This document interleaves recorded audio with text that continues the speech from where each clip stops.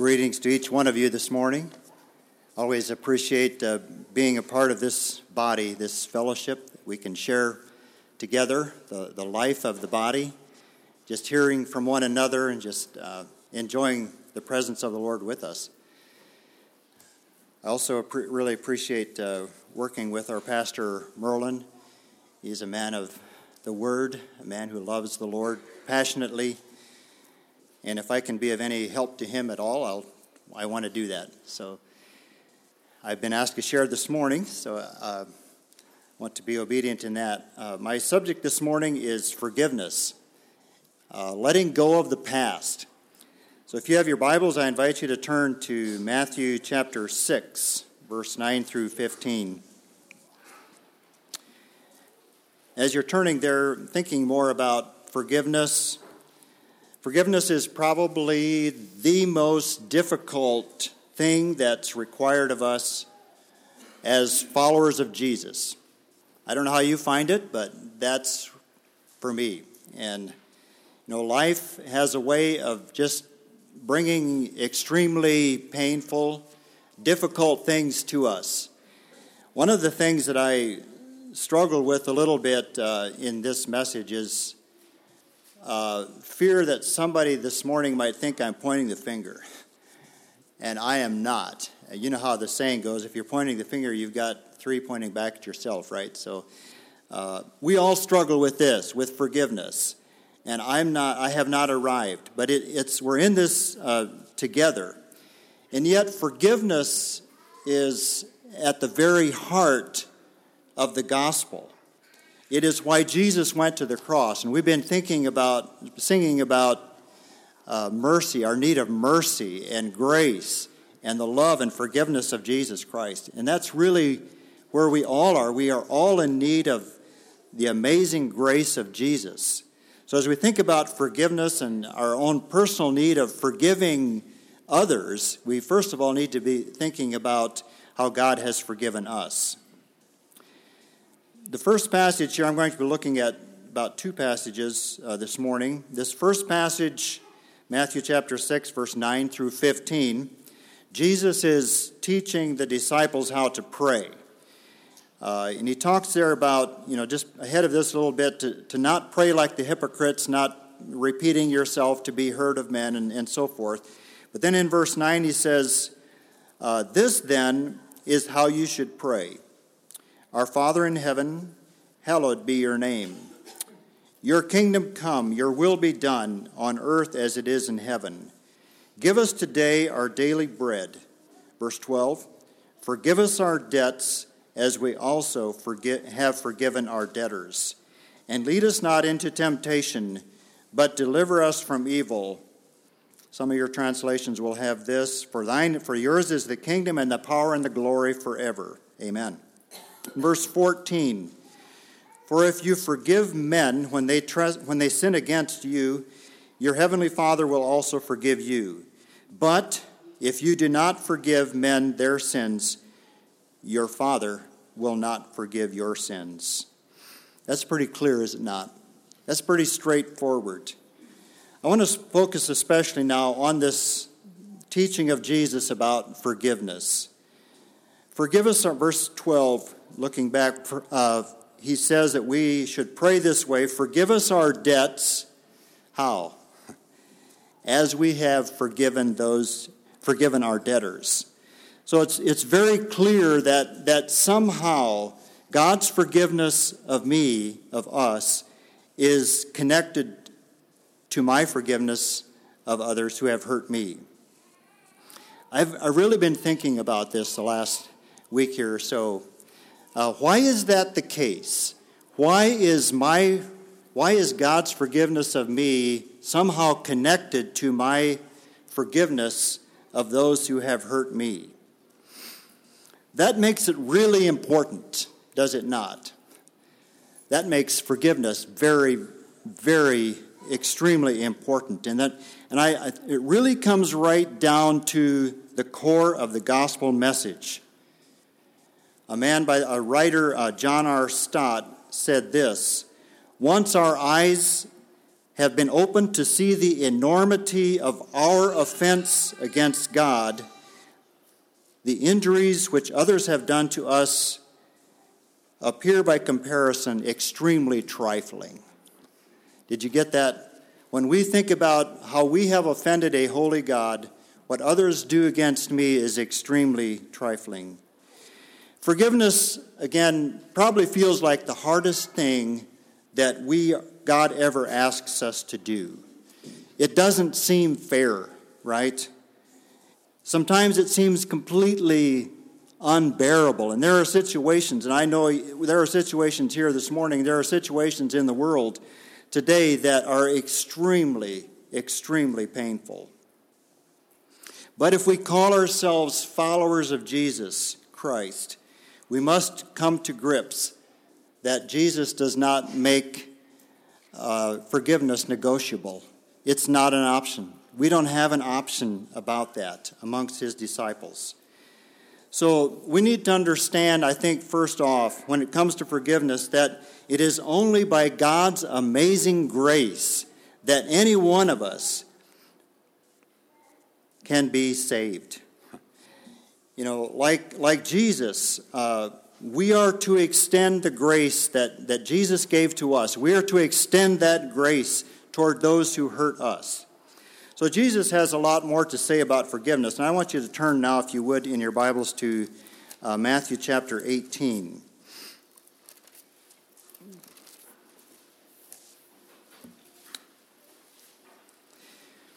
If you look ahead here, I'm going to start reading in verse 21. But if you look at the section just a little bit ahead of this, here you have, my Bible calls this, when a brother sins against you. That whole section, Matthew 18 section. You know, what do you do when someone offends you within the body of Christ? And that happens sometimes, right? So how do we deal with that? We go and tell other people, right? No, it says, no, you go to that person directly and you talk to them and you work it out with them. And it has kind of a process there of what we are to do with offenses within the brotherhood. And how to keep the unity in the body of Christ. And these are principles that the church needs to put into practice. But I'd like to start reading now, verse 21 and 22. Then, after this teaching, Peter came to Jesus and asked, Lord, how many times shall I forgive my brother when he sins against me? Up to 7 times? Jesus answered, I tell you, not 7 times, but 77 times or 70 times 7. So Peter here, he's probably thinking, well, I'm just going to really be extravagant, and I'm going to suggest that maybe we should forgive somebody up to 7 times. And that just sounds, that sounds great. It's really loving, right? I'm going to forgive 7 times. And the limit at that time by the Jewish rabbis was 3 times. You only had to forgive 3 times. So Peter, he's really going beyond that. And this is right where we live, right? When someone comes to us or hurts us, someone does the same thing to us over. One day they do something against us, and the next day they turn around and say something, or they hurt us in some way, and then the next day they do it all over again and again and again. I don't know if you can identify with that or not. There are these aggravations that happen. There are these irritations that people bring to us. We feel slighted. We feel hurt maybe by something that people do or say. So how many times are we to forgive? Jesus says, no, not 7 times, but 490 times. So is he saying, okay, when you get to number 491 now, you don't need to forgive? No, he's not saying that. He's saying it's an unlimited number of times, and we don't keep track. And that we don't keep track, right, of the hurts that come against us. Doesn't that just kind of, I don't know how that works on you. And when people hurt you, isn't our reaction, we want to get back at them. We want to do something to repay them. And so this teaching just kind of devastates us.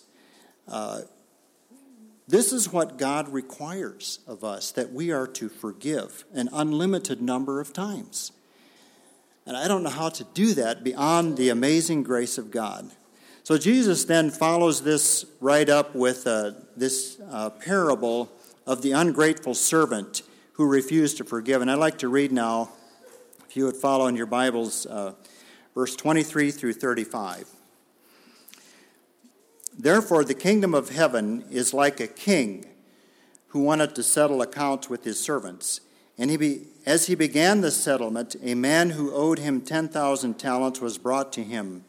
Since he was not able to pay, the master ordered that he and his wife and his children and all that he had be sold to repay the debt. The servant fell on his knees before him. "Be patient with me," he begged, "and I will pay back everything." The servant's master took pity on him, canceled the debt, and let him go. But when that servant went out, he found one of his fellow servants who owed him 100 denarii. He grabbed him and began to choke him. "Pay back what you owe me," he demanded. His fellow servant fell to his knees and begged him, "Be patient with me, and I will pay you back." But he refused. Instead, he went off and had the man thrown into prison until he could pay the debt. When the other servants saw what had happened, they were greatly distressed and went and told their master everything that had happened. Then the master called the servant in. "You wicked servant," he said, "I canceled all that debt of yours because you begged me to. Shouldn't you have mercy on your fellow servant just as I had on you?" In anger, his master turned him over to the jailers to be tortured until he should pay back all that he owed. Verse 35. This is how my heavenly Father will treat each one of you unless you forgive your brother from your heart. That's quite a story, quite a parable. So here you have this first servant who owed the king 10,000 talents. Does anybody know in today's money about how much that is? It's millions of dollars. It's estimated anywhere from 12 million to $1 billion US. So that's a lot of money. I don't know. I would never be able to pay that back. I don't know if you could or not. But it clearly represents an insurmountable, unpayable debt. The key verse, I think, here is verse 25.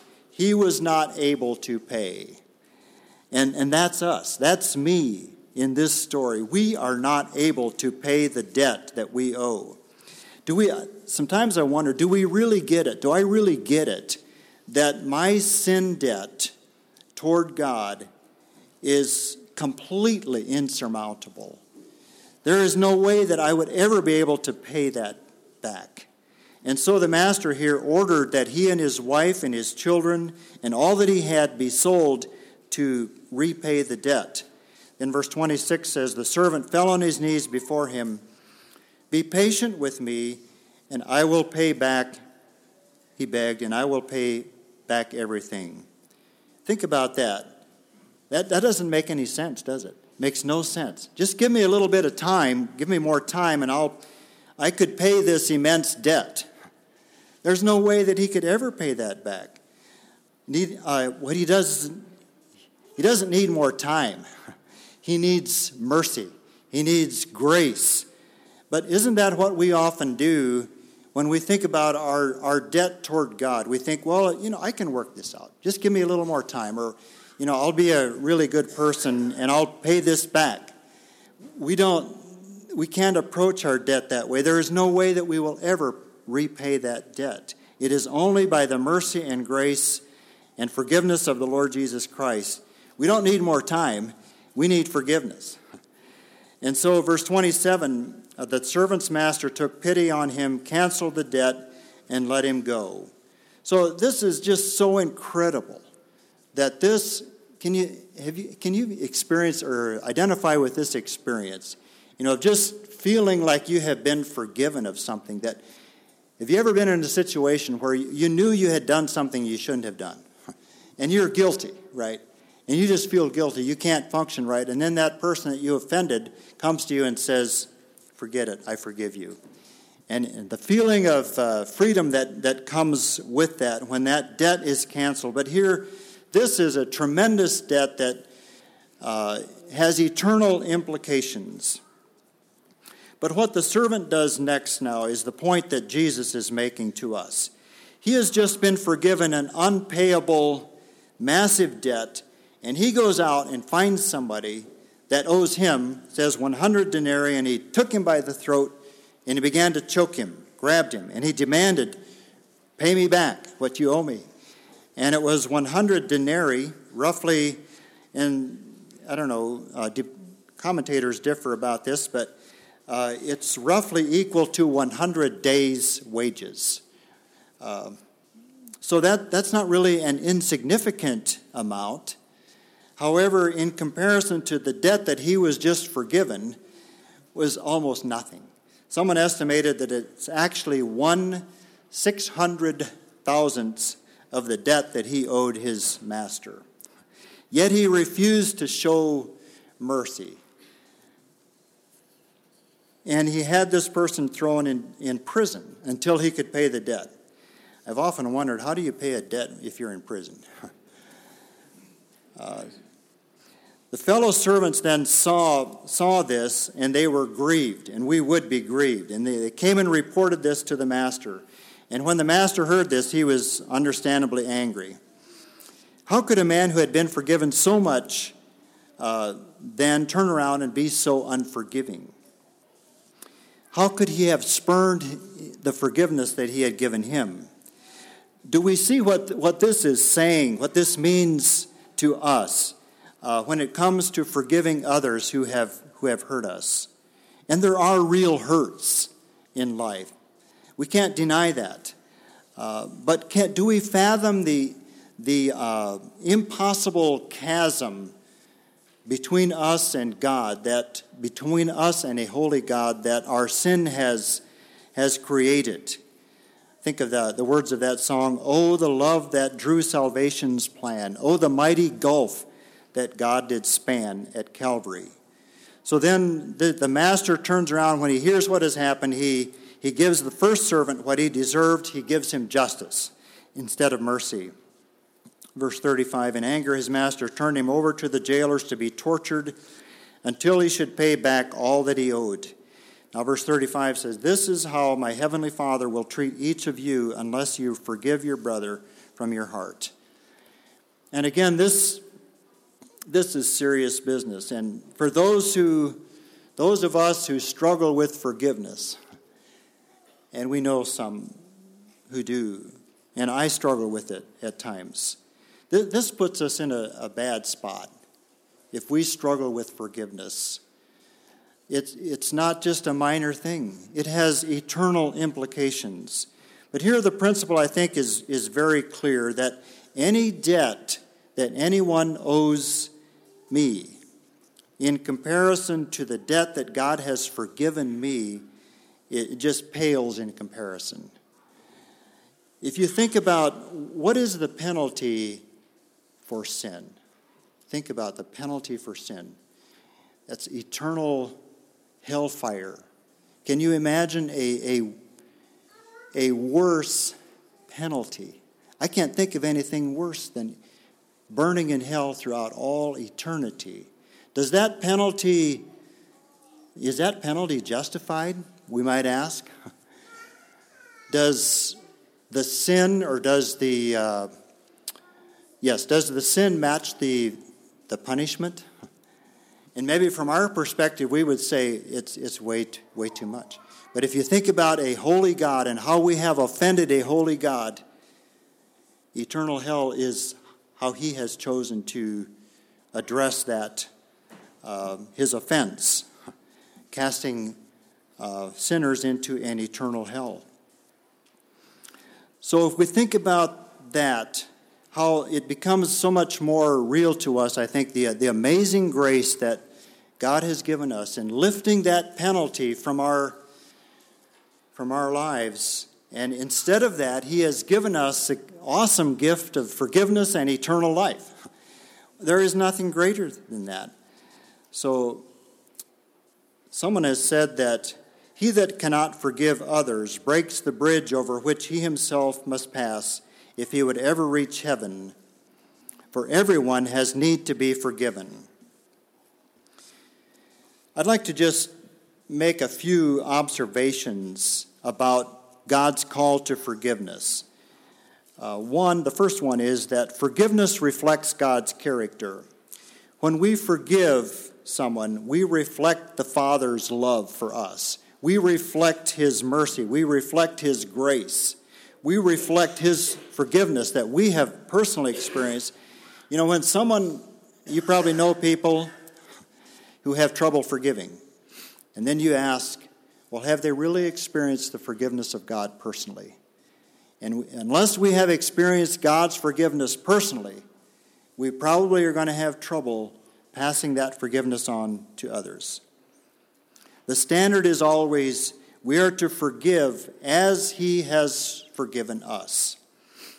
Ephesians 4, verse 32, be kind and compassionate to one another, forgiving each other, just as in Christ God forgave you. So do we remember our spiritual condition, our true spiritual standing before God when He saved us? Think back to when He saved you and me. Do we recall the times that we would have spurned the love of God and we went ahead and did what we knew was wrong? Even then, the Lord reached out to us and He drew us back and offered His forgiveness. And that is amazing.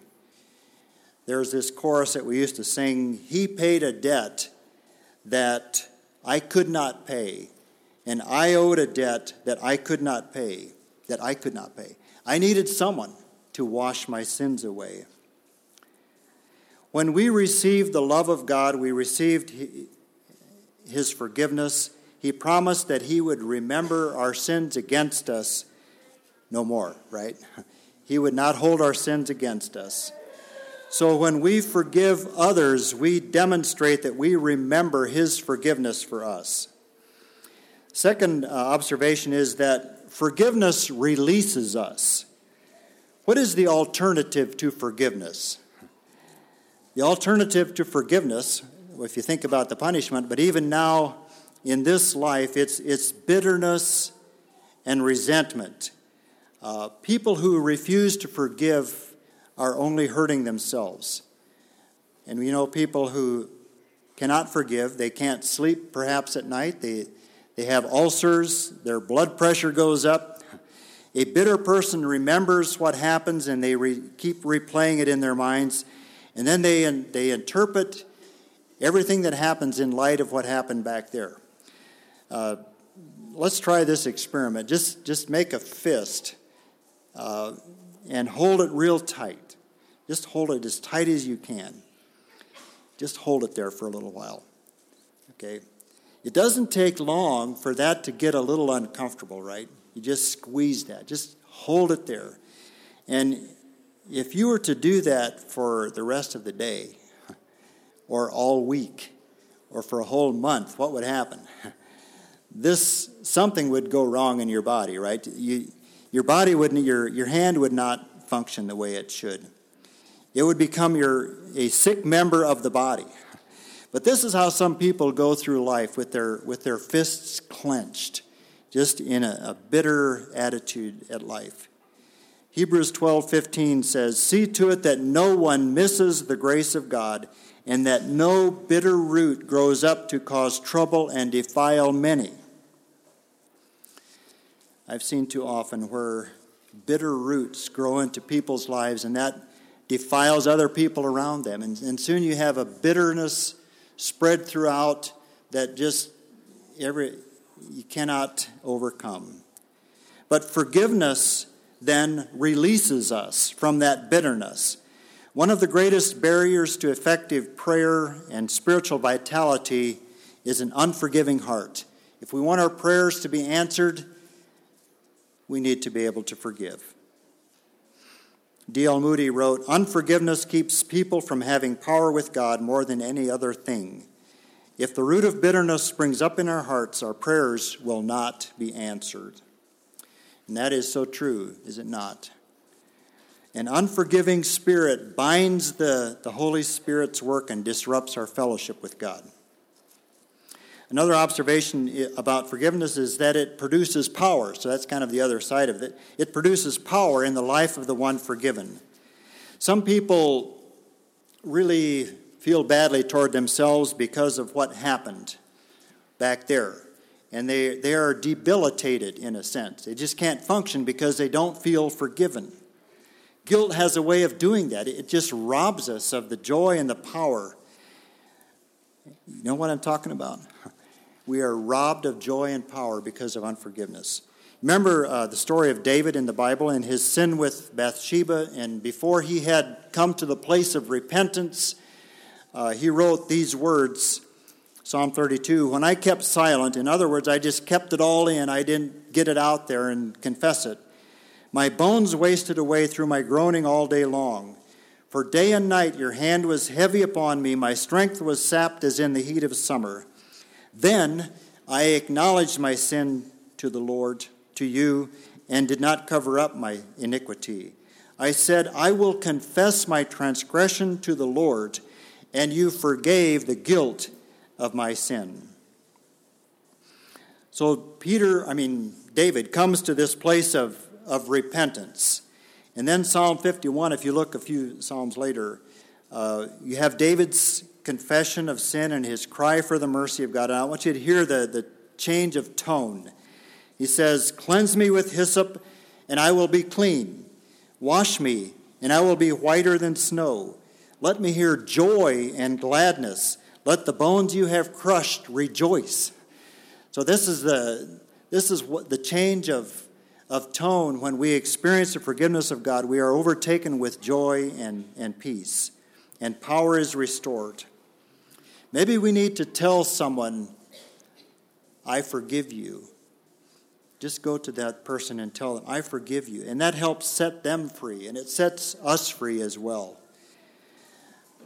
I was trying to remember quite a number of years ago, there's a minister in Iowa by the name of David L. Yoder. How many of you would remember him?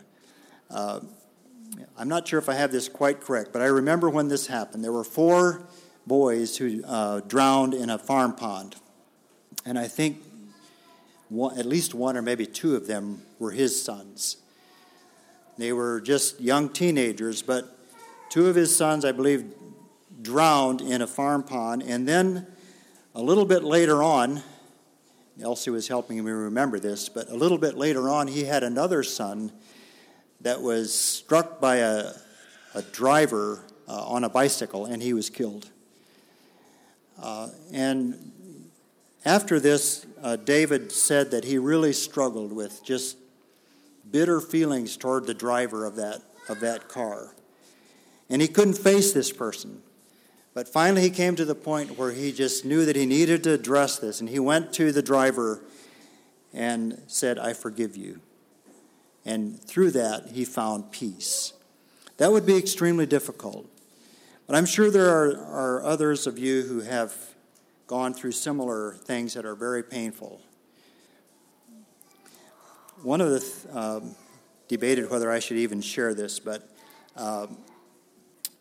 there was an individual in my life years ago who was actually on the pastoral team here, who we worked together well for a number of years, and then some things developed that really made it difficult. And the church here ended up needing to take action. And long story short, eventually this individual repented and came around and made peace with his family, made peace with the church here. And then later on, the funeral was here, and I was asked by the family to have the funeral message. And to me, that just spoke so powerfully of God's amazing grace. And if any of you know the story behind all of that, it was very difficult. And yet, God and his amazing grace brought Henry around. And Henry got saved and confessed and made peace with God at the end. You know, forgiveness is like the spiritual air that we breathe in from God, and then we breathe out to others. And if that breath is stopped, in any way, we're going to suffocate spiritually. You can't survive spiritually with unforgiveness. Now, we could talk about our marriages. But every married person here this morning could bring up things that we need to forgive, right? That's just how married life is. If you want your marriage to succeed, you have to forgive. Philip Yancey wrote the book, What's So Amazing About Grace? And he quotes his wife there, and she said, I think it's pretty amazing that I forgave you for some of the dastardly things that you did. So, some more of you could probably say that, right? You know, we smile about that, but we know that's true. That's right where we live. How do we know when we've forgiven? Thomas Watson said this, that when have we truly forgiven? When we strive against all thoughts of revenge, when we will not do our enemies mischief, but we wish them well. We grieve at their calamities. We pray for and seek reconciliation with them and show ourselves ready on all occasions to relieve them. This is gospel forgiving. Gospel forgiving. You know, that it's really impossible in our own humanity. We can't do it in our own strength.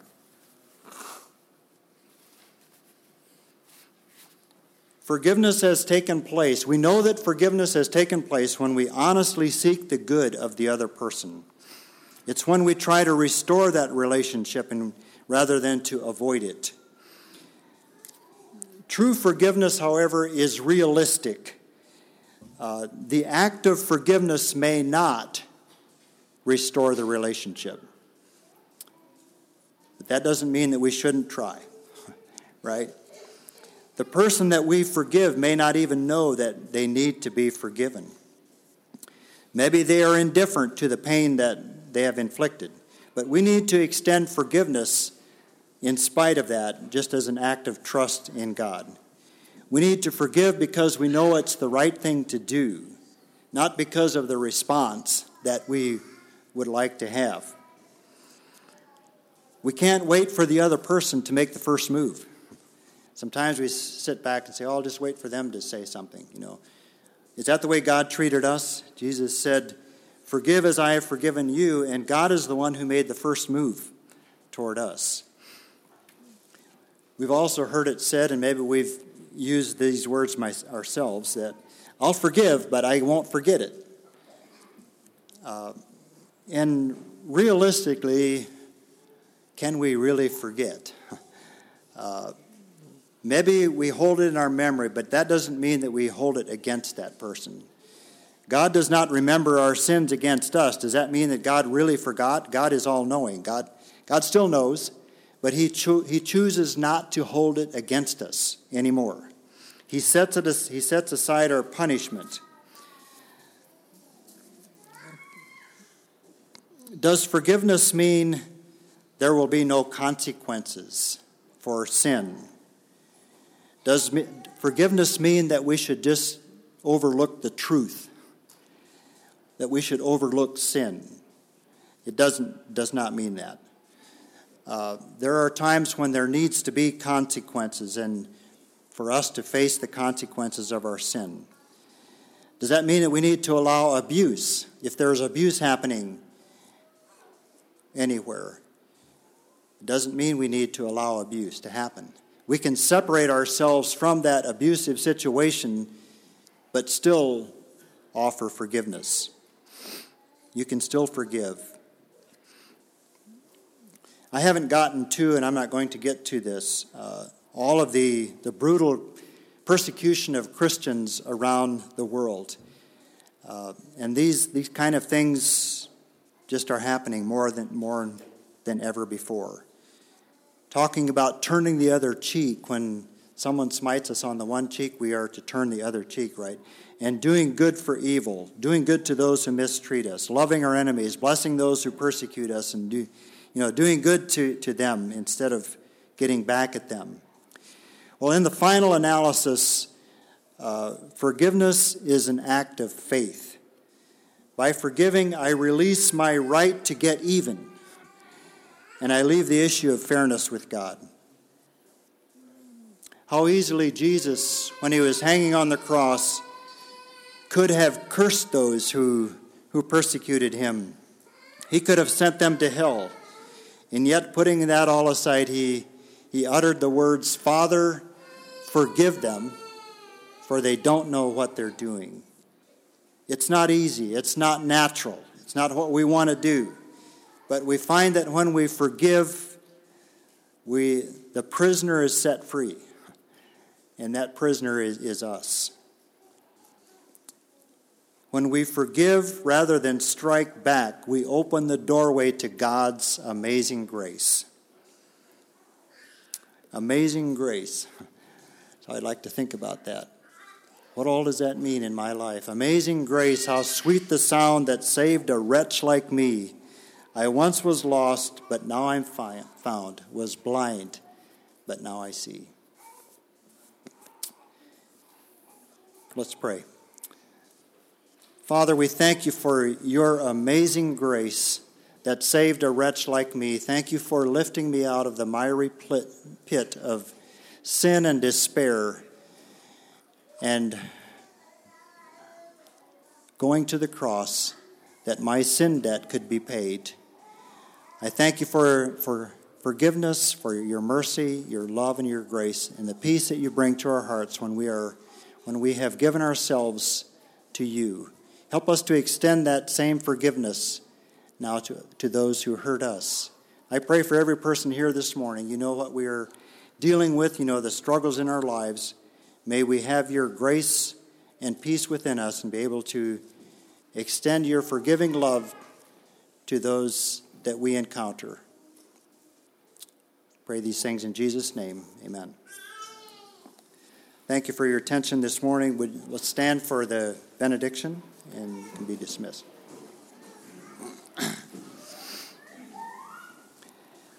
Now may the grace of the Lord Jesus Christ and the love of God and the fellowship of the Holy Spirit be with you all. Amen. Go in peace.